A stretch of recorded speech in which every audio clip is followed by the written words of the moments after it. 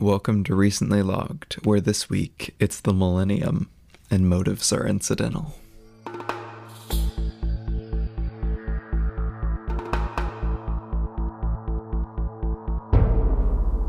Hello, everyone. Hello. Welcome to October. Well, I guess we started like our autumnal season. It was like seasonal run last week. I said welcome to October. I was very confused for a second because I thought last week's episode was in October. And now, fall starts in September. That's very true. Goes through November. But yes, welcome to October. My name is Robbie. And I'm Micah. And we do our name introductions sporadically on the podcast. I don't think we do them every episode. I think we try to. I feel like you do it. I don't care to do it. They don't need to know my name. They just need to know my voice. It's anonymous. Exactly. Micah's like, my opinions, they are my name. I never think to say my name, but you bring it up almost every episode. Well, so. I feel like it's important for people to know who's who, you know? Yeah, I mean, and you're not in the episode description, we're just credited as Micah and Robbie, you know? Just Micah and Robbie. Well, anyway, since it's October, we're starting what we came up with this year's Halloween series that we wanted to do. Yeah, last year I think we just kind of did like a hodgepodge of a bunch of fall and Halloween related movies. I think we did Over the Garden Wall either last year or the year before. I remember we did the Harry Potter series one time around fall, but I think that was like 2 years ago. No, I think you're right. Yeah, we did like Midnight Mass. Yeah, we did Muppets Haunted Mansion, Beetlejuice, Midnight Mass, Over the Garden Wall, Malignant. It's a good run. Yeah, just, spooky stuff. Man, Malignant. That film has aged like fine wine, and it's only been like a year. Yeah, then 2 years ago we did Harry Potter. Yeah, okay. Which, I mean, thinking about it, Harry Potter is like the perfect series to go from like fall to winter, you know? No, it is. It's a very transitional period. That's why you gotta wait till that's why I said Prisoner of Azkaban is a November movie. It is. I'd stand by that. But anyway, we're talking about. Did we say what we were talking about? No, we didn't say what we were talking about. We're talking about Scream. We're gonna do at least the Scream trilogy. I don't think we're gonna extend it to 4 and 5, but maybe, I don't know. It depends on a couple things, but we'll see. I own the trilogy on Blu-ray, so we're for sure gonna talk about those. But the rest are kind of up in the air. So yeah. Scream. Let's tell the people what they need to know about Scream.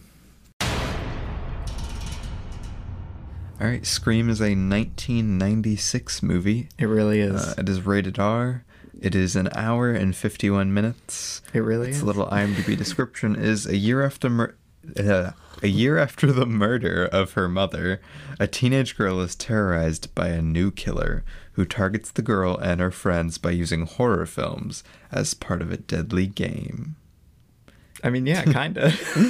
The cast features Neve Campbell, Courtney Cox, David Arquette, Skeet Ulrich, briefly Drew Barrymore.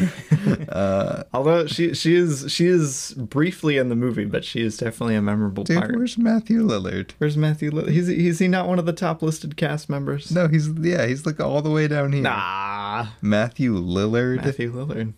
Jamie Kennedy, also Randy. So Randy and Stu are all the way down here. They're the unimportant characters. Rose McGowan, which is Tatum. Like, why are all of the main characters way down here? You've got Sydney, and then Gail, Dewey, Billy, and then just like random people who are at the party. People, and then like Tatum, Stu, and Randy. That's funny. It's directed by Wes Craven. It really is. Written by. Hold on. If it'll bring up the whole. Michael's like, if it'll actually load. By Kevin Williamson. The MVP. For real. And yeah, that it's a horror. Scream. It's a horror classic. Yeah, I was about to say, if you are old enough to watch horror movies, or even if you're not, you're probably familiar with Scream to some capacity. It's been a cultural mainstay for decades. Yeah, I mean, at any rate, I guarantee you know the Ghostface mask. Yeah. I mean, like, come on. Right. It's Scream. Yeah. I mean, yeah. But anyway, let's get into what we thought. Yeah. So, Micah. So, Robbie. What did you think of Wes Craven's Scream? What did I think of Wes Craven's Scream? Me? I mean, we don't actually hear him scream. My personal opinion on Wes Craven's Scream. Yes, that is what we want to know, Micah. That's why the people came, I assume. I think Scream is probably one of the best horror movies out there, and I think it's probably one of the most fun and funny horror movies out there. And I think it's got a lot of really great energy, and the cast is fantastic. I think the filmmaking is immaculate. It's just such a fun, like, I mean, from the word go, I'm super engrossed in this film. Yeah. Like, you're just there for the ride 100%. And it never really comes down, and that's a good thing. And, like, I don't know, it's really, really fantastic. I mean, yeah. I mean, there's a reason Scream is like a classic to the extent that it still is. Like, so many people I know who are even my age still love Scream, you know? Yeah. And it came out in 1996. But yeah, no, Scream is kind of a marvel, really. Like, we mentioned Kevin Williamson. I said he was the MVP, but like, the screenplay for this movie is so good. Like, just in the text of this movie, there's so much you can just dig into and enjoy, and it still manages to be super fun and still scary, and Wes Craven does a great job directing it. I want to see more of his movies, really. Of course, until last night, apparently Robbie did not know that Nightmare on Elm Street was a Wes Craven movie. Oh, I thought you were saying Kevin Williamson directed it. No. Okay. It's a Wes... No, I figured Wes Craven directed it. You were talking about Kevin Williamson's other credits, like I Know What You Did Last Summer and everything, and you were like, oh, he directed Nightmare on Elm Street. I was saying that Wes Craven wrote Nightmare on Elm Street. See, I was confused, Micah. But yes, Scream, great movie, great cast, fun time. All right, what did you rate Scream? I rated it a 5 out of 5. Whoa, that's crazy, because I did that too. That's so wild. I'm sure this will be an interesting episode, because the episodes always are when we both rate things 5 out of 5. Right. That was like the shortest like summary of my thoughts I've given on a movie lately, like this entire season. No, dude. Okay, but I'm okay with that, because the summaries are supposed to be brief, and sometimes we get to the summary and you're like, well, let me go into every tiny detail of the things that I want to talk about, to where we have nothing to talk about in the discussion. Allow me to elaborate in brief and in extreme precision, to where everybody's like, wow, we don't have anything else to listen to now. Well, we got to give the people what they want, Micah. You can't leave them waiting around. Oh, that's what they want. Anyway, let's get into the deeper discussion. Whoa. Let's get into the serious stuff, Robbie. All right. Did we do it? I don't remember. Did we do a different segment? We don't do it. We used to do a segment. We used to do a segment. Okay, we're not breaking. Imagine a little harp noise, and now we're in the deeper discussion. Harp noise, man. You're slamming the stuff in the listeners' ears. But yes, the deeper discussion, Micah.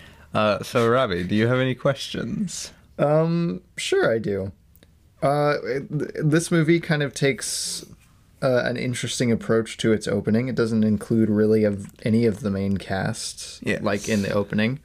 So I was just going to ask what you thought of that. I mean, cold open kills aren't like unheard of in slashers, obviously, but it's interesting to me how almost disconnected it feels from the rest of the movie. But I think it's a very good tone setter. No, I was about to say I really loved the opening of this film. Yeah, it's super gripping. And it kind of gets you into, like, extremely invested in kind of the vibe of what Scream is going for before we ever get introduced to any of our main characters. Exactly. Like, the horror stuff is really, really good. You kind of get a lot of the mystery offered. Yeah. And a lot of like, I don't know, it's funny. Like even the opening, Yeah, which is exactly. probably one of the less funny things. It's played pretty straight. It's still pretty funny at point. Right. And I think that's really like it's part of the unique charm of what makes Scream work so well, is because it's very rare to see a horror movie that is funny that works this well. Like that works Right. this well with its comedy, that works this well with its themes, that still stays pretty serious, that still stays pretty scary. Right. And I think like the opening is just like a genius way to set the tone.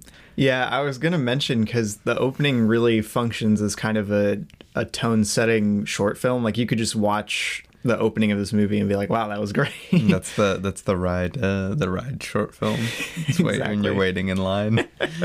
But yeah, no, I think it really like establishes so much of what makes Scream unique, because you're right, it is very funny, but it also kind of it's gripping in a way that like the rest of the movie definitely maintains. And I think it really speaks to Wes Craven's like directing prowess, that he's able to get such a mastery of tone. Like I haven't seen any of Sam Raimi's horror movies as of yet, other than Drag Me to I was Hell. about to say you've seen Drag Me to Hell, which does a pretty decent job. I was about with to that say specifically. He's one of the few other horror directors I've seen other than Sam Raimi who's able to like Wes Craven, you mean? Or Wes? No, yeah, other than like Wes Craven's the one. Oh, other well, than I thought Sam you were talking Raimi. about Sam Raimi. No. Still.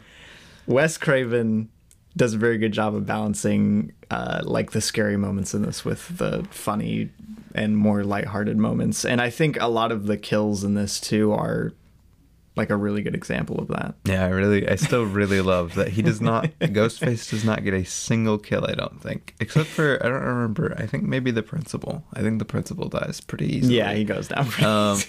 But he does not get a single kill outside of that, where he does not get like shwasted in the process. Even Tatum like decks him and throws like 3 beer bottles at him. Right. He is getting injured severely. And Yeah. I think that kind of like, as funny as that is, I think not only like, I think it plays to the themes really well. That, like, you know, it's kind of funny, but B, like it really kind of sets the tone for how kind of weirdly down to earth the killings in the movie feel. Right. Yeah. No, that's It's interesting. It's one of the most like, because the movie's really goofy, but one of the most like personal and almost intimate feeling like killers I have seen in a movie, which is goofy coming from this. Exactly. Yeah. Not something you'd expect, but I think something really interesting. I think I saw a tweet yesterday about this, which yikes, but they were talking about, I think it was just like a compilation of Ghostface in all of the Scream movies just getting like beaten to a pulp. And someone mentioned that like one of their favorite aspects of this series is how scrambling all of the murder scenes feel. Yeah. Like it's especially rare for slashers because so many of them are just like someone sneaks up behind you and like kills you immediately. Instead you get with this like just this like minute and a half long sequence usually of just like people fighting for their lives. Yeah, I was about to say even like that's one of the things that makes the opening so interesting is because it's really long actually. You don't expect it to be this long, but it takes a long time for him to actually like get her. Yeah, no, when I first watched Scream, because I hadn't seen Scream until like, I don't know, a couple months ago, like 5 or so months ago. And I expected it to be like the length of an Office cold open, you know? I was like, oh, they're probably gonna do like a 2-minute long scene where there's like a joke and then she dies or whatever. But they introduced the movie stuff. She talks for a long time. You get really into the atmosphere of being at this like empty house in the middle of nowhere. I jumped so hard when the chair slammed through the glass. You did. It was really funny because I didn't jump the first time or the second time the chair slammed through the glass. I jumped both times. So we were sitting there, and then he just like jumps so hard from this chair. It got me so bad. Yeah, no, the opening, man, it's so good. Okay, so what do you think of the setting? because settings, from what I've seen of Wes Craven's films, are pretty important. Of course, I've only seen 2 of them, but they're pretty. What's the other one you've seen? I Know What You Did Last Summer. Did he direct that? Yes. Oh, Robbie, what is going on? I thought it was someone else. Oh my goodness. Okay. Wait, I thought it was him. No, it has a completely different director. Kevin Williamson is the connecting tissue between I'm so Scream. confused. Okay, Micah, Kevin Williamson, screenwriter for I Know What You Did Last Summer, Yes, also wrote Scream. Yes, because it's Jim What's-His-Face. Yes. Yes. But I thought... I'm so curious. I thought Wes Craven was like a producer or something. No, at least. I don't think he was involved. I am shook. No, I didn't. No, that was a mistake on my part because I knew he didn't direct it because I knew this guy who apparently didn't do another like good horror movie did it. But yeah, the screenplay is done for I Know What You Did Last Summer by Kevin Williamson. But yes, and the lady who wrote Hotel for Dogs. You are correct. Setting is very important to the 2 Kevin Williamson Kevin Williamson. Sorry. I literally just said the wrong thing because I knew Wes Craven didn't direct that. Man. Okay. Kevin Williamson, what did I think of the setting of Scream? Where is this set?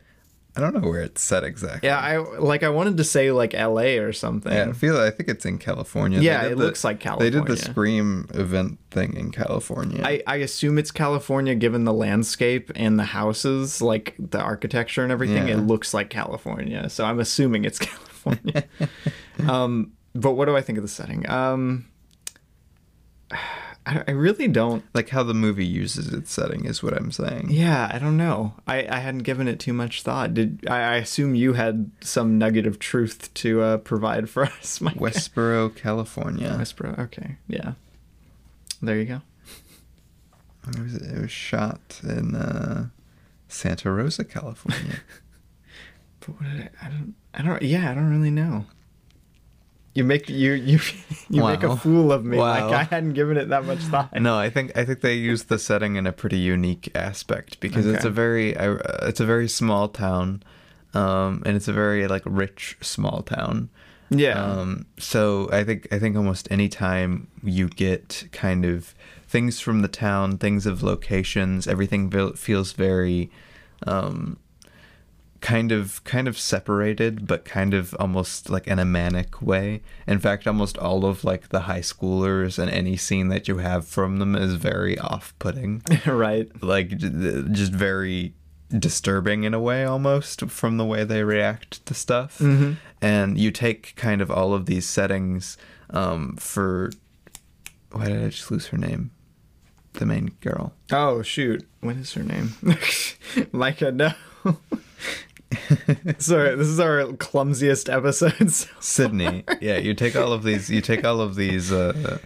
areas for Sydney, and it kind of pieces together into this very kind of hollow, but like really in your face kind of world. Like everything feels very separated. All the houses are very alone. Nobody's around any of them. But yet everybody seems to just kind of like be there. It takes a while for everybody to get to places, but like it feels very, I don't know, up close and personal for Sydney, you know? It's very interesting. I don't know. I had never given it much thought because watching I Know What You Did Last Summer, like the setting of a fishing town, like on the 4th of July, it has so much character. And Scream also has like I feel like the location has quite a bit of character. It does, it's just used for kind of different effect, especially with Sydney as our main character. Exactly. I just hadn't given as much thought because it's not as pronounced of a like it's a lot more similar to what I live in, you know. Yeah, well, I was just thinking about it because it's almost like it's often at night, and if it's not at night, it's often at the school. Yeah. At the school is very abrasive for Sydney specifically, and when it's not at the school, it's usually in some isolated location. Like any of the houses she's at, it seems to take a long time for anybody to get there. It's a good note, Micah. So I just thought it was very interesting for the setting because it was either, it's either very abrasive for Sydney or kind of falsely secure for Sydney. Interesting. Yeah, I don't really have anything to add, but yeah. I just thought because if I Know What You Did Last Summer, like just the locations really stand out to me, and I think it does a really good job of again getting the atmosphere of what the movie is going for. Yeah. And I had something I wanted to bring up, which, I mean, this is obviously, I think, one of the biggest talking points when it comes to Scream is, what do you think of its, like, metatextuality and transtextuality? Metatextuality.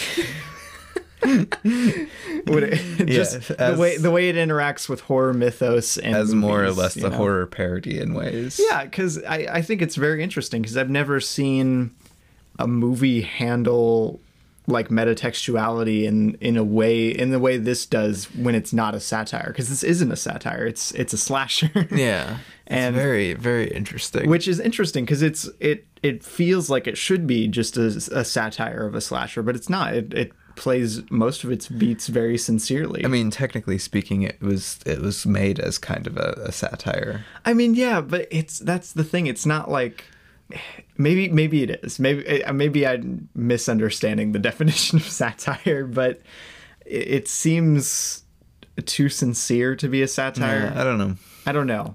It's very interesting. It's very, yeah, no, but the way they utilize it in the movie is very interesting too, because you were talking about this for kind of like the themes of what they're going for the characters and everything, and how kind of the movie, so much of the movie they relate to like movies, and specifically scary movies for most of the thing. In fact, the movie was going to be called Scary Movie originally. Like, it's very integral to the DNA of the movie is that all of these characters essentially relate in some way or watch in some way movies. Yeah, and it's interesting because a lot of people, like a lot of the reviews I've seen kind of point to that as like, oh, the characters know they're in a horror movie. But I'm like, I always just interpreted that as people who all they know, the only way they know how to like translate the violence that they're seeing is through horror movies. Like, I never saw that as like a wink to the audience, like, oh, we're in a horror movie. It's no, they're relating their actual lives to a horror movie. At one point, Billy literally says, "This is a movie. This is all a big movie." Exactly. While practically looking at the camera. I know. I don't know. Maybe I have a bad interpretation for Scream. No, I think because I think honestly, on the surface level, there is a very clear just adds to the tongue-in-cheek of Scream of them all being like, yeah, these are movies, yeah, we're in a movie. Exactly, yeah. But I do think you can take that a little bit deeper and talk about what you're talking about, where it kind of metatextually talks about a lot of the situations and the way these characters handle the lives they're living. Exactly. And see, that's maybe I'm reading too far into Scream. I don't know. Maybe it's just supposed to be a dumb slasher, like dumb meta slasher. But I think it's I think that's why it's stuck around as long as it has. Well, it can be a dumb meta slasher and have exactly and have depth, and that's what makes it so captivating. That's what I was going to bring up. It's very interesting to me. Yeah, I think it's very interesting the way they go about relating scary movies to stuff, and I mean, kind of the entire thing with what they say at the end when they reveal who the killers are is, again, they're like, no, like horror movies, scary movies, they don't make killers, they just make them more creative. Yeah. And I don't know, like all of, like, almost every element ties back to a movie usually in some way. Yeah. Yeah, for sure. Well, I figured you had more to say about that because you were saying more to me specifically earlier. What else did I say?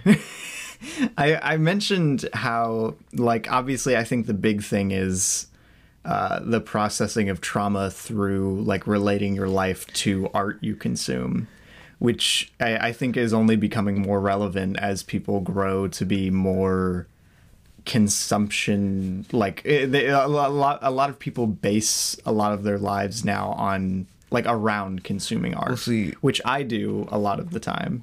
Well, see, and I was actually going to say, and that's kind of why I wanted you to bring it up. Because I had a little bit, either not inherently a different read of that, but kind of similar but different. Because you have all of these characters kind of, and it's kind of, I don't know, it's kind of like a Nope vibe of you have all of these characters who are pretty much terrible people. Like, almost every high schooler in this movie is shown to be just a terrible person. Right, yeah. And all of them are obsessed with scary movies. They're obsessed with the gore. They're obsessed with, like, the tropes, the like everything in there they're obsessed with, except for Sydney. Sydney doesn't like scary movies. Yeah, she doesn't watch them. She's like the only character in the entire movie. Exactly. So yeah. I think that's very important for kind of, because I think it's more or less criticizing the mindset of kind of, you know, using media as like a way to get off, essentially. Yeah, no, I absolutely like, but I'm like, yes, that's the conclusion.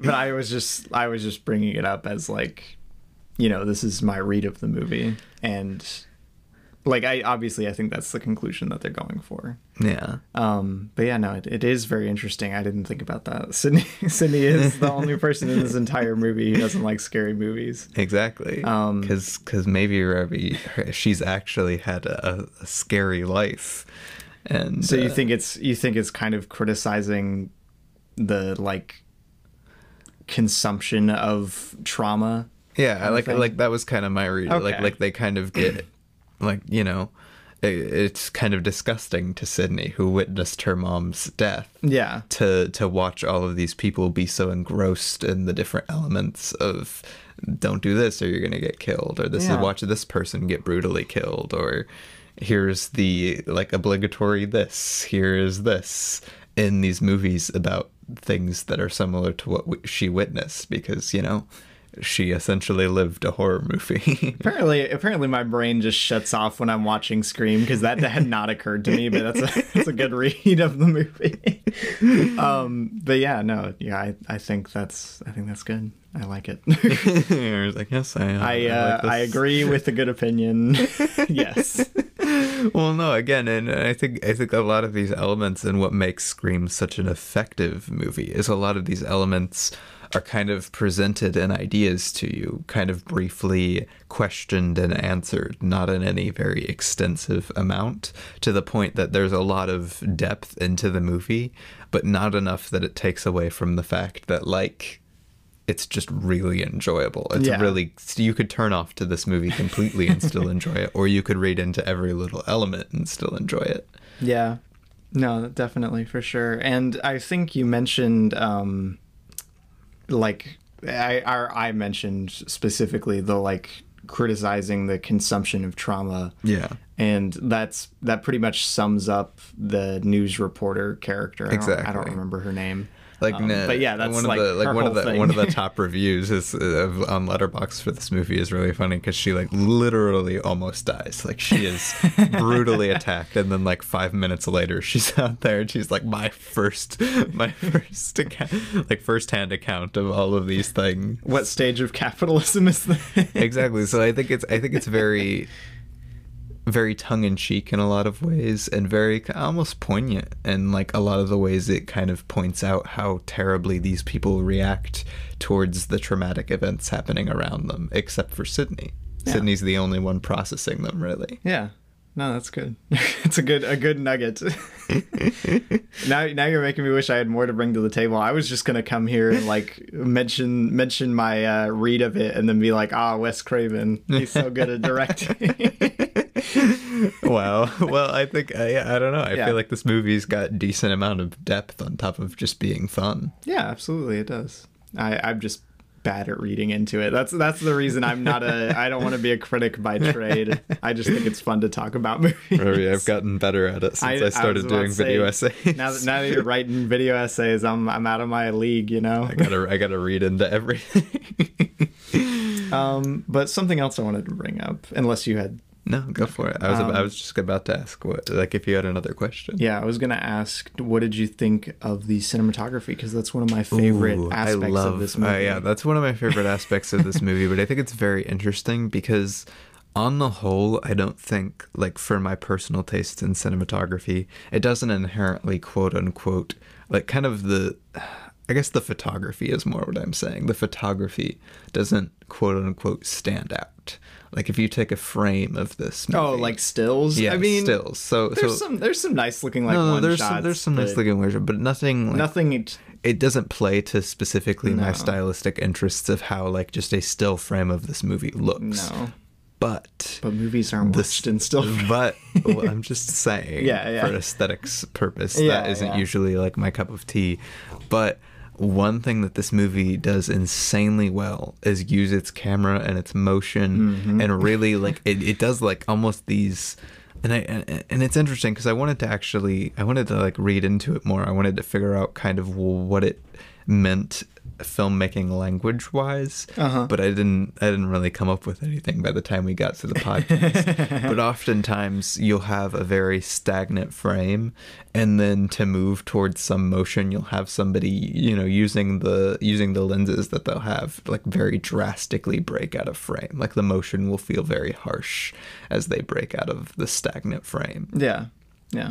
And I mean, heck, even again, like you mentioned while we were watching the movie, even the scenes in the house and everything with the way they use like their lenses and the cinematography, it feels more like you're floating through the houses half the time with the way the motion is done. I was about to say, I can't imagine someone watching this movie and not loving like the floaty Dutch angles and the quick swipes and everything. Like the way they shoot Ghostface especially is so fun to me. Like they usually shoot him with a long lens or something, you know.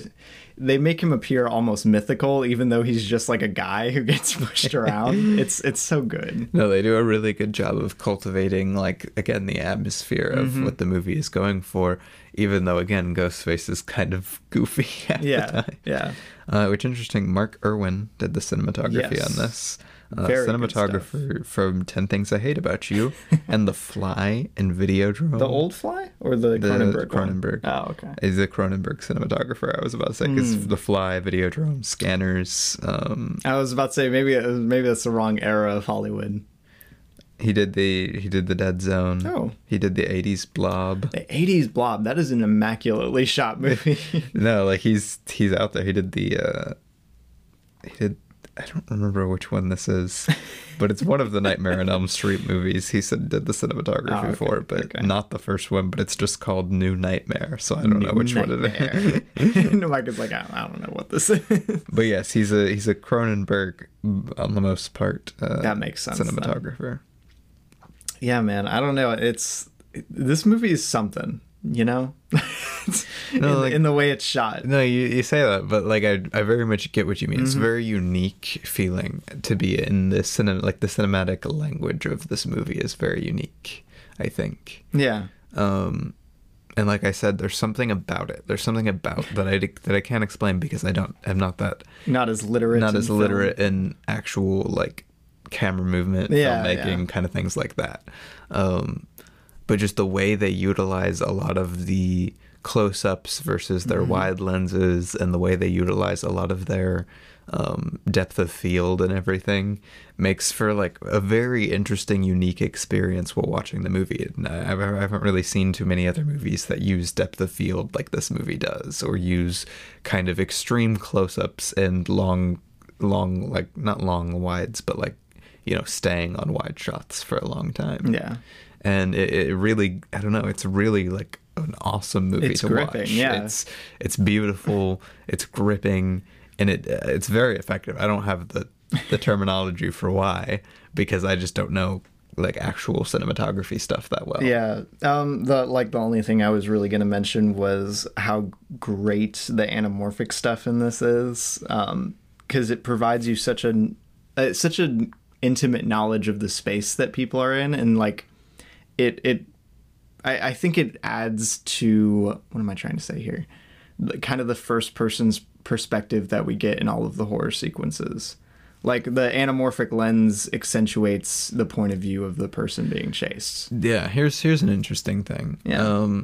Because you just brought that up and it made me think. One of the things that I think the anamorphic. Why do I keep trying to say anthropomorphic, which is not correct? That would be scary. An anthropomorphic lens. The anamorphic lens. One thing that I think that really does is again play to kind of a lot of the vibe of kind of like the desperate manicness of the killings, like, because again it gets you kind of in the mindset of the victim in terms of like you're constantly looking around, you're kind of like swinging, you're running, you're moving fast, but you're looking everywhere, and it's super effective. And you pair that with the very personal like extreme close-ups of faces that they do for kind of, because again, like I said, the killings oftentimes feel strangely intimate for an unknown killer in a mask. Yep. So I think they do a really good job of like making their cast feel so intimate and really getting you into the headspace of any of the people and like under attack using the lenses and like the cinematography. Yeah, no, it makes me wish, doing this podcast makes me wish I was a little more literate in film, which I am studying. I was about to say, I was pretty sure you were studying. No, I am studying Want to be a cinematographer. But it's just like, when a movie is shot this well, it makes me wish I could pick it apart with more depth than I can on this podcast. I was hoping you could, Revy. I was looking to you to tear apart the cinematography. If I am your source of cinematography genius, then it's a sad day. I care more about writing. Yeah, I'm a writing guy, a writing man. It's just, I don't know. It has such a visual mastery, and it's so nice to see amongst like modern horror, which is a lot of what I've seen. That's what I brought up specifically. That's why I brought up specifically that like aesthetically it's not particularly my thing. It's really kind of a grayish movie. It looks not that great a lot of the because time. Despite that, it's one of the most engaging to watch movies I've ever like visually engaging with its cinematography movies I've ever seen. Yeah. Which again, compare that to modern horror. I call Scream grayish. It looks like a painting compared to modern horror. Well, even just like a lot of my big problems with a lot of horror movies I've seen, and a lot of slashers are usually different. I love slashers so far. Yeah. Slashers is my favorite horror genre. Yeah, that's my favorite too. But a lot of like especially supernatural horror and stuff, which is I'm just not that interested a lot of times. Yeah. But a lot of times it really bothers me the way they use cinematography, because I mean sometimes it works and sometimes it doesn't, but a lot of supernatural haunted house style horror movies use cinematography to be very restricting, purposefully. Like they'll cut angles, they'll try and get you to constantly, and sometimes, very rarely, if it's a well written movie and it really gets you into it and everything and the cinematography is decent, like, you know, I'll be like, yeah, I'll be engrossed in that. Take like the Babadook cinematography, or like The Conjuring. I was gonna bring up The Conjuring actually, because I think that's a really well shot movie. Those are two examples, and even The Conjuring it gets into what the second half of what I was gonna bring up with this. But a lot of times the only way that those get to work is if they use those and kind of a similar effect to kind of get into any of the action. And I think in The Conjuring especially, and even in the Babadook, despite a lot of the hard, tight, cutting off camera angles, they do a lot of like movement. They do a lot of fun once things get going. That's what I really love about The Conjuring, is how much the camera livens up in the like last 40 minutes or so. And so many horror movies, especially modern horror movies, are just so stiff. And I'm just like, oh my gosh, my neck hurts. And like, you know, like it's not interesting, it's not engaging. And I think a horror movie especially has got to be visually engaging. Like the camera movements itself, the camera has to be like essentially a character. And that's why I love horror so much, is it lets people suspend their disbelief just a little bit more because they want to be scared by the movie. Yeah. And it lets directors let loose, and, you know, cinematographers and just filmmakers in general, it lets them just have more fun crafting the movie without having to worry about what the audience is going to think of it. It's the real reason I'm not that pressing to watch Paranormal Activity. Dude, I can't wait to see that movie. Because I don't know, like stagnant stuff in a house does not sound interesting to me. Stagnant shots can work really, really well. It just it takes a lot of good staging. Good staging. And I don't know, like so many of the horror movies I've seen are just so dry and bland, and well, they're just very clumsily shot. Like it looks like they were just shooting coverage of a scene and then they'll figure out how to put it together visually in post, which is not a good way to shoot horror, in my opinion. Yeah, like I said, I think horror specifically, I mean, every genre I think needs to have good cinematography, but I think horror specifically, like I said, the camera needs to be a character. Well, yeah, because it's so pivotal in setting the mood and scariness of a scene, you know? I was about to say, because oftentimes in horror movies, even the main character is not usually your audience character. That is not the character you're like the audience inherently gets into. Scream, I would say less so. I think the audience attaches itself to Sidney pretty well. Yeah, no, it has to. But oftentimes in horror movies, you know, you're not inherently connected to that character, so you end up kind of connecting yourself to the character of the camera. Mm-hmm. Yeah. And if your horror movie or scary movie does not have a good character camera, I often like get really bored with it as a horror movie. Jaws is a really good example of that. Jaws, Texas Chainsaw, Suspiria, Texas Chainsaw is Scream, also a very good example. The Thing. All of my favorite horror movies have like, I don't know. Yeah, for sure. I guess to one of like the final things I wanted to go over, like me specifically anyway. You can bring up something else if you want. Is how great the cast is. What did you think of the cast? The cast is so much fun. Right? I love this cast. Like literally Dewey is like literally it's David Arquette. Like literally gives such a good performance. He's so much fun. He's funny. Dude, and the writing around him is like amazing. Like every bit with him. Like he's honestly one of my favorite characters in the movie just because of how like engaging and I don't know, like funny and comforting. Yeah. He's like a I don't know how to describe him. He's a sweet, funny, goofy little character. And they just, oh man, dude, like him taking the bite of the ice cream every time he smokes. That's one of the best bits in this whole movie. We were dying laughing because that's amazing. I think Sidney honestly ends up being one of my least favorite like characters of the movie, but that's just because she is the most serious element of this, and oftentimes like I'm like, oh, but these characters are so much fun. Yeah. And again, the movie kind of criticizes that, but because like, man, Matthew Lillard's performance is really fun. Like really fun. I don't know what Matthew Lillard was doing in this, dude. I love Matthew Lillard. But Randy, I don't remember the name of the guy who played Randy. I really enjoyed his performance. Jamie Kennedy. But yeah, you have Billy and Sidney, and they're very serious performances usually. Yeah, usually. But man, like they're all good. They're all so good. It's so good, and I assume that Wes Craven is a good director because the performances all gel so well. When with a script like this, you could very easily misread a role.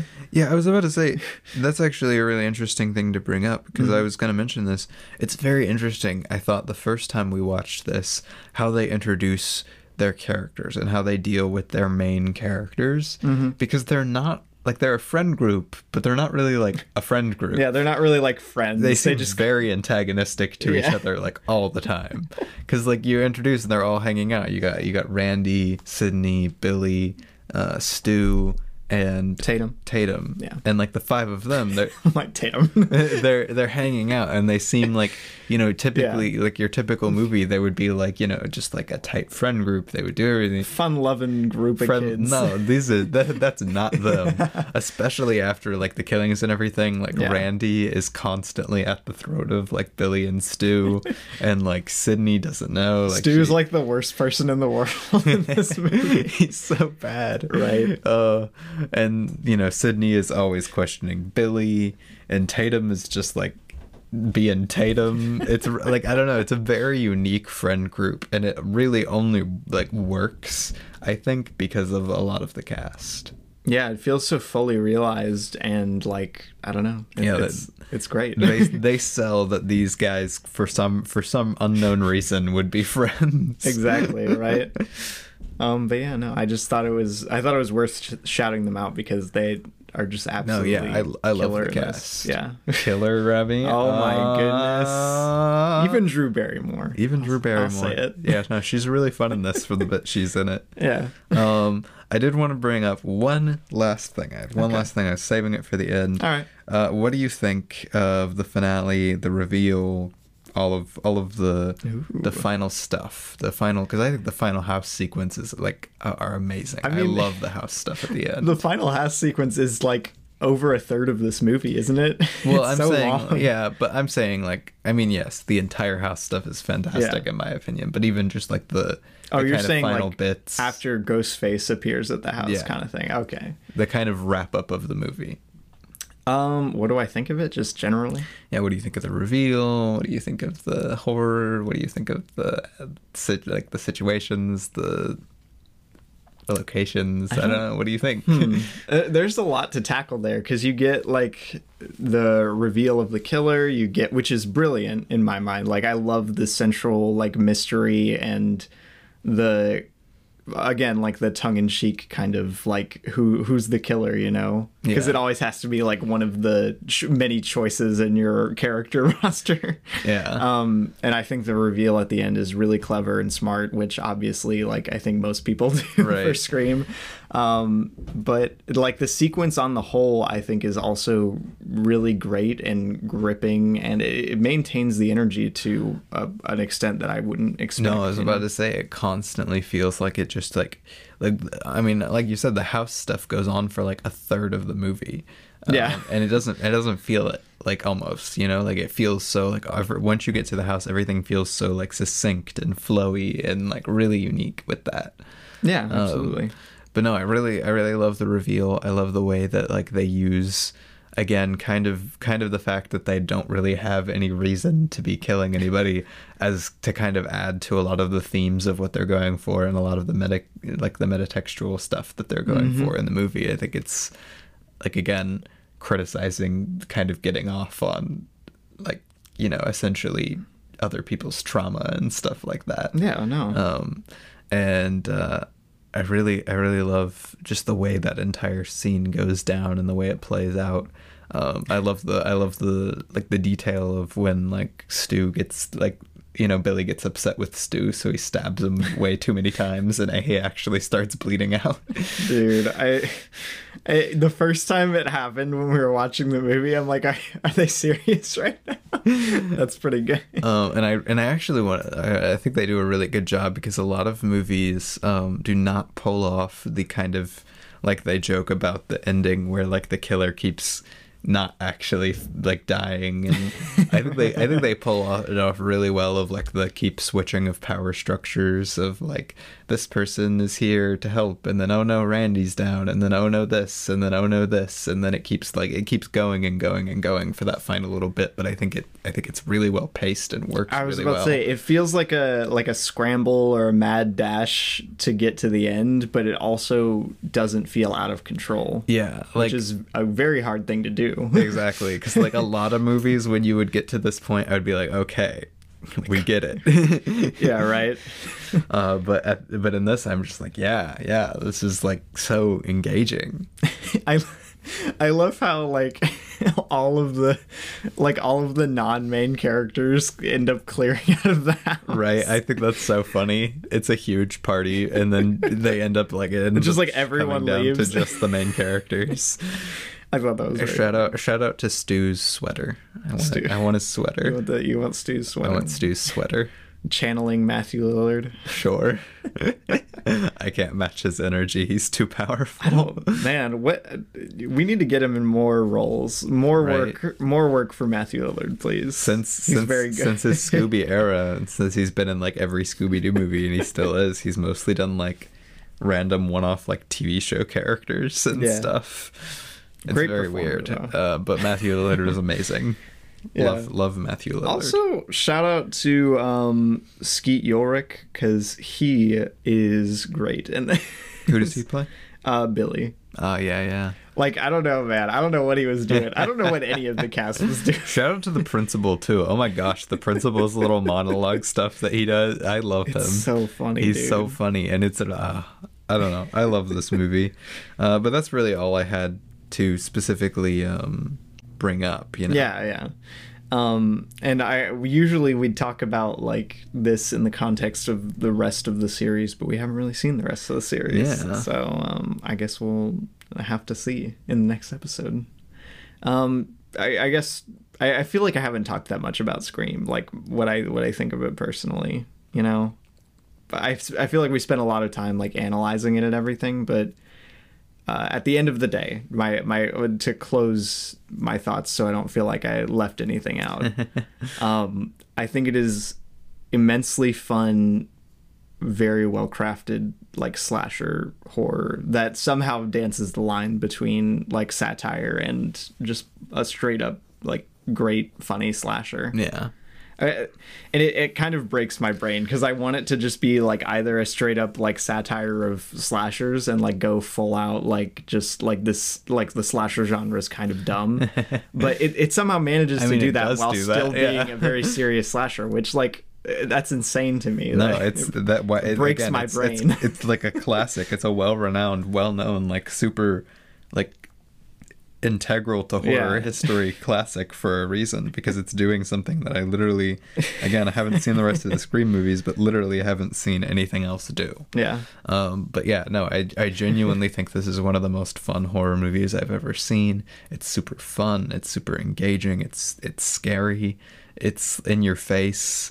We didn't even mention it, but I think like the killings themselves are all very like they're so extremely harsh feeling somehow. Like they pull off like somehow being very like you feel the blows. Again, the cinematography, which is a very rare thing. I think the sound design is insane on this movie. I didn't even bring that up, like the scissors thing with the principal. Oh my gosh! Like there's so much. There's like you could just talk about this movie for forever. It's one of my that's one of my favorite things about movies is like these kind of movies is the ones where you can just like sit down and just like pick apart every element and manage to find something new. Yeah, and I think exciting. And I think that's really what makes Scream such a classic. And like it's everything about it is classic. Everything about it is rewatchable. Everything about it is either just as simple as you want it to be or just as pick apartable as you want it to be. Exactly. You can read this as like the dumbest slasher ever and it still works. It's still a good time. And it maintains to be one of the best horror movies I think I've seen.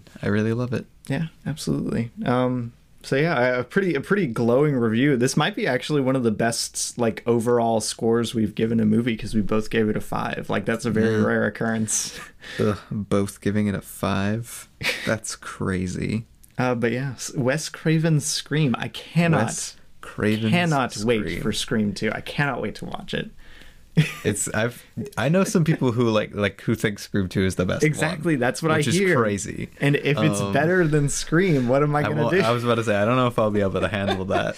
But yeah, we'll be back. I think in 2 weeks is when we're planning on doing. Yeah, because we're gonna take I'm thinking we're probably going to talk about Rob Zombie's new Monsters movie this next week, hopefully. But then after that, yes, we will be back to Scream. But yeah, that was Scream. I hope you enjoyed that discussion. And now let's talk about what we watched this week. Let's do it. All right, so we are going from the 25th. It was a very low key start to what we watched. Yeah. Okay. So yeah, but for those of you who don't know or have never listened this far into the podcast, we do a little segment at the end we call the What We Watched segment, where we talk about everything else we've watched since our last episode. This time it will not be very long, as we did not go crazy. Did not go crazy. That's good to know. So we'll just share our ratings and some brief thoughts, if I can speak. Nothing too fancy. So what did we watch first, Revy? Sorry, I'm yawning. That was not intentional. on the 26th, after Dead Poets Society. After Dead Poets Society, we watched a little Stanley Kubrick film. A little ditty called Lolita. Interesting film. Very interesting. Very interesting. This was a rewatch for me. I was very curious to watch it again, just because I was kind of, I don't know, if you know what Lolita is, it's a very baffling movie. How did they ever make a movie out of Lolita? Well, you brought up a really good question that I'm just sitting there wondering now.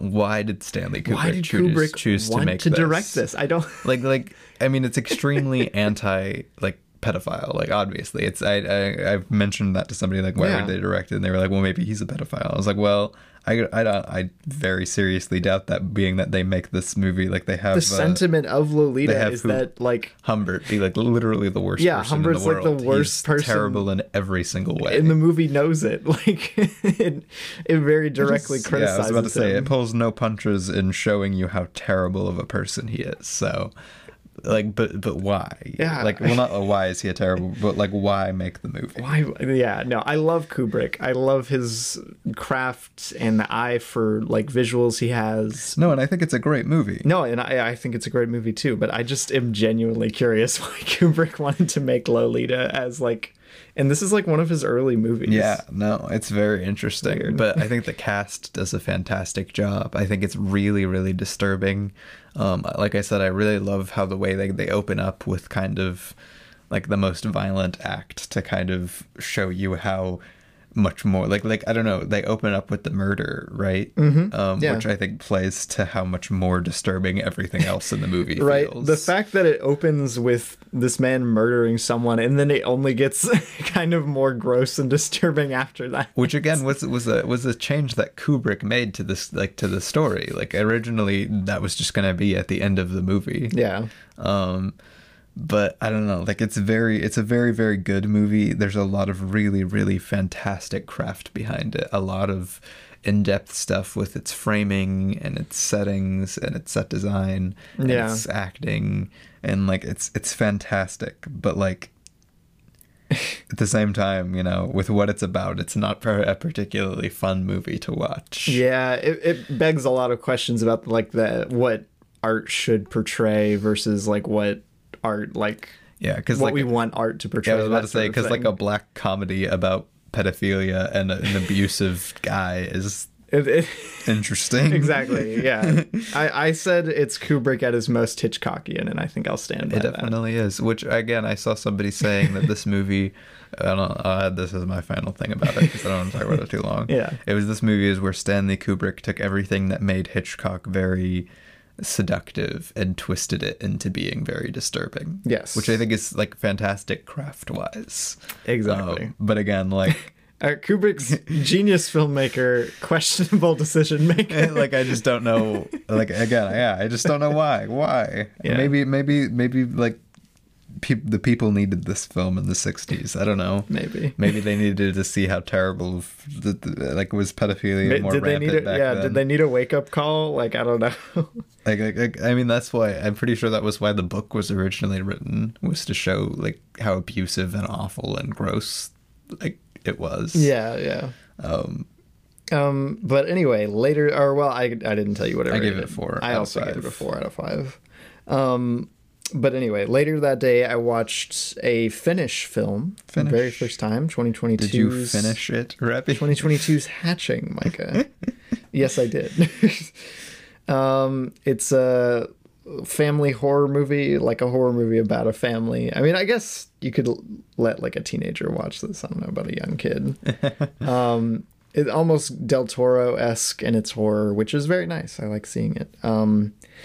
It was fun. The premise is good, like really good, and everything else is pretty good. It's just the family dynamic stuff, which is the like heart of the movie, never really clicked for me. So I think I get what they were going for, but it just never like worked the way I hoped it would. But it was still good. I liked the puppetry and horror creature designs and everything. It was a very cool movie. Yeah. But I gave it a 4 out of 5. Nice. Good stuff. Then we hopped on down to our local AMC. The local AMC. And sat down for cinema. We really did. We went to the IMAX 3D re-release of Avatar. We just did an episode. We did an episode on it not too long ago. Yeah. But man, I wish we would have done that before we did the episode, because like if you haven't seen it in 3D, like real 3D, it feels like a completely different movie. It really does. It's so engrossing, and it's entertaining and emotional and beautiful, and I was fully into it when we were in the theater. It was fantastic. American blockbusters may have peaked with Avatar, and I don't know that we can ever match it. I don't know about that. I disagree, but yeah, no, it's so good. It's such a deeply like human film, given especially it's so like sincere that it's often goofy, which is good. I like it. And its world building is fantastic. Oh yeah. And I mean, it's the Avatar. VFX, man. The VFX look fantastic. It was shot for 3D. I can't believe it's aged. It was shot for 3D, and I hadn't seen it in 3D, and now I have, and I feel like I've actually seen the movie now. But yeah, I gave it a 4.5 out of 5. I gave it a 5 out of 5. Fantastic. It's great stuff. Then on the 28th, we sat down for Happy Halloween Scooby-Doo. But it wasn't Halloween. No. Happy Halloween Scooby-Doo. I guess we can still wish Scooby a happy Halloween. You can wish Scooby a happy Halloween anytime. I see. But yeah, I'm watching through every Scooby-Doo movie. Yeah. And this was one of the newer ones to go through on the list. And it was an interesting one. It was a very unique Scooby-Doo movie, but it felt very messy. It felt very like it had a lot of the problems that a lot of modern Scooby-Doo movies have. But it stayed fun. It stayed creative. It was inventive. That's all you can ask for, really, at the end of the day. I gave it a 3.5 out of 5. I also gave it a 3.5 out of 5. It was the weirdest crossover movie I've ever seen. So weird. It crossed over Batman, Elvira, and Bill Nye. Bill Nye, baby. Rather prominently, all three of those things. they're all crucial plot elements. Then on the 30th, what did we watch, Remy? We watched the immortal classic of cinema, 20,000 Leagues Under the Sea. Whoa. The 1954 one.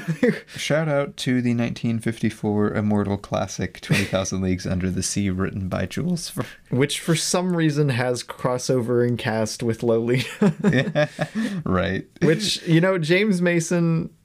He's very good in this. I question what his agent was doing. Right. Apparently they wanted Cary Grant to be Professor Humber in Lolita, and he was like adamantly against it, which I would be too. I would not want to play him. I'm gonna be honest. But yeah, 20,000 Leagues Under the Sea, best live action Disney movie? Yes. Confirmed. Peter Lorre, Kirk Douglas. Oh my goodness. Stacked cast for sure. The lighting, the sets, the practical effects. The atmosphere. The giant squid. It's really fun. It was surprising. I did not expect this to be fun. It's still a little, I don't know. I don't like the structure that much of the story itself. And I think, I don't know, maybe it's just the book, like adapting it too closely to the book or something. But I think this kind of story, the way it's presented, would work a lot better in a book. I wish they would have changed it some in the way that it presents itself for the movie. That's why it's not a 5 for me. But it's still really, really fun. The cast is really fun. The effects are really cool. Dude, the giant squid again. Yeah, that's fantastic. I have no idea how they did that. I don't know. I'm scratching my head. How did they make the giant squid look so good? But yeah, I don't know. It's a fun movie to be in. It's a very it's a very low stakes, relaxing, classic feeling movie. Like I said, best live action Disney movie. It gives those vibes of, again, and I actually realized this after I put this in my review, but both of what I mentioned were actually live action Disney movies, but In Search for the Castaways and the live action Treasure Island. It has that vibe, but like a good movie. I was about to say, but like with actual thematic richness and a good cast and everything. Which is good, because I have a lot of nostalgia for that vibe that the movie is going for, because I grew up on both of those movies. Yeah. But I gave it a 4 out of 5. I gave it a 4.5 out of 5. Whoa. Big recommendation for me. I love it. Great stuff. Then on the 1st of October, this very month, I watched Scooby-Doo, The Sword and the Scoob. The Sword and the Scoob. which is another very new Scooby-Doo movie, 2021. And I don't know, man, newer Scooby-Doo, they need to get like a new director or something. They need something to put a spark back into Scooby-Doo, because this is fine, but it's just fine. Most of the new Scooby-Doo movies I've seen have been pretty mid-tier, and this is pretty mid-tier to a fault. It just doesn't do much. It's pretty boring. It's fine. There you go. I don't know. We can hear all about it in your Scooby-Doo ranking video. Yeah, also, Velma sucks. I'm sorry. Velma is terrible in this My favorite Scooby-Doo. I was about to say, Velma is my favorite Scooby-Doo alumni character person, and almost all modern Scooby-Doo makes her terrible and annoying, and this movie, it like doubles down on how annoying she is. She does absolutely nothing but complain and talk about how because science. It's funny. I actually think my favorite Scooby-Doo members are either like Daphne or Shaggy. Either that or Scrappy is an honorary mention. Scrappy is great. But no, Velma is just super grating this time and literally brings nothing to the movie, which is very sad. Sad times, man. She's one of the most interesting characters. Right? I gave it a 3 out of 5. Womp womp. On the 1st of October, I watched a little German war movie. A little German war flick. Just a little movie about the horrors of war, you know? Yeah, a little casual watch.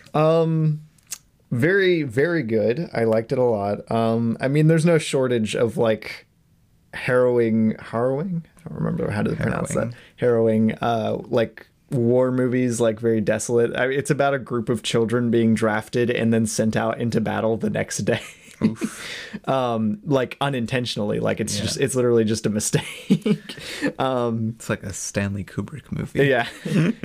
But what's really like wild about it, like I finished, like you get to the end of the movie and it's very sad because like pretty much I like spoilers for a 50s German war movie. But everyone's pretty much dead at the end of the movie. And then it like fades to black and says these events transpire. It like gives the date. Like they tell you at the very end that it's based on a true story. I'm like, are you kidding me right now? Oh, more. But yeah, wild stuff. Gotta hate it. Pretty well crafted, very well performed. I gave it a 4 out of 5. It's called The Bridge. I realized I didn't say the name. You never said the name. The Bridge, yes. Then on the 2nd, of October, I watched Aloha Scooby-Doo. I'm like German war movie. Mike is like Aloha Scooby-Doo. Which Aloha Scooby-Doo, sadly, it ain't it. It's about on the same tier as the Mexico Scooby-Doo movie. Of just like A, being really boring, and B, being kind of culturally insensitive. Fair enough, yeah. The Mexico one's a little bit more... no, I don't even know if I would say that. But see, what's crazy about Aloha Scooby-Doo is it seems firmly on the side of the Islanders for like most of the movie. It shows you how badly like the mainlanders treat them. It like the entire thing kind of centralizes around the fact that, man, it really sucks that the mainlanders are here. They're taking, like, they're in part of our, like, competition that was just for Islanders for so many years. Now they're being terrible, blah, blah, blah, blah, blah. And then the entire thing, like, pulls the rug out of that by being like, well, maybe the Islanders were actually the bad guys and the mainlanders are really the good guys and they should be here and they should be taking all of the land. And I'm like, what? Mike is like, wait a minute. And it also is the second movie after Samurai Sword that compares like one of the ethnic groups of what they are showing either to a dog directly or have them beat by a dog. Oh no. And I'm like, oh my gosh, can we not do this? Scooby-Doo interacting, and I know Hawaii is part of the United States, but like, why is it part of the United States? It's a Pacific island. Right. But it is definitely like, it's still a different culture, and Scooby-Doo movies should just never portray a different culture, especially being that they somehow keep going to like marginalized cultures. Right. Like, why not go Scooby-Doo goes to Russia or something? Scooby-Doo goes to Europe. Like anything. Scooby-Doo goes to France. I don't know. They just keep going to they keep going to like islands and Africa and like what. But yeah, all in all, it made for not the worst Scooby-Doo movie, and like it wasn't the worst even on that front. They're a lot worse. Again, Samurai Sword and even the Mexico one. I don't remember the name. They're pretty bad in that area. But it was just boring and uninteresting. I give it a 2.5. Fair enough. On the 2nd, I watched a little film you might have heard of called Battle of the Sexes. Nope, nobody's heard of that. I've literally, Robbie, not heard a single person talk about that since it came out. Right. No, this came out back in 2017, and it was from like two I remember when it came out. Yeah. But I have not heard a single person talk about it since it came out. Biopic about Billie Jean King with Emma Stone. Billie Jean. Exactly. You know, it really surprised me. This is one of the best, like, well, I shouldn't say one of the best. One of the best. It surprised me that this was like a bisexual story. I did not know Really? that. I did not know that it was. I didn't know that it was Whoa. going to be. Who But knew? it's actually pretty well done. The only trouble is she's married, so it's a little reprehensible, which makes me sad because this is actually one of like the best depictions of that I've seen on screen.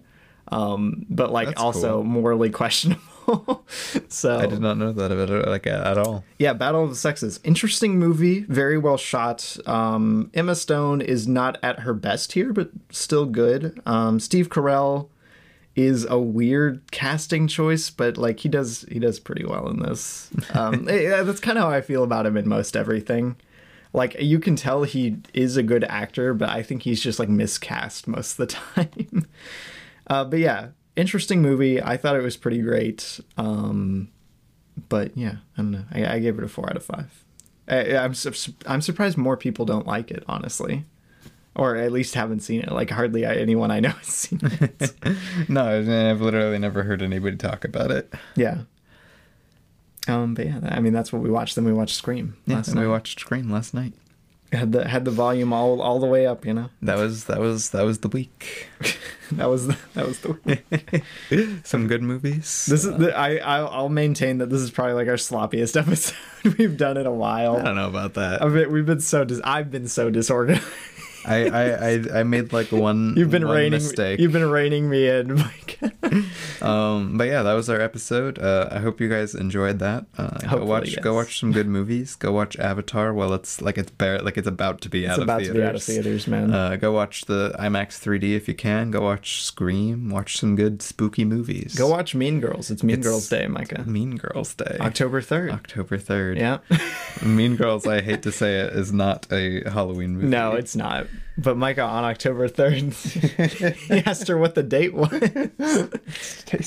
It's October 3rd. October 3rd. I want to try and watch Mean Girls today, but I also want to see Children of Paradise before I take it back to the library. So But yeah, it's the eternal struggle.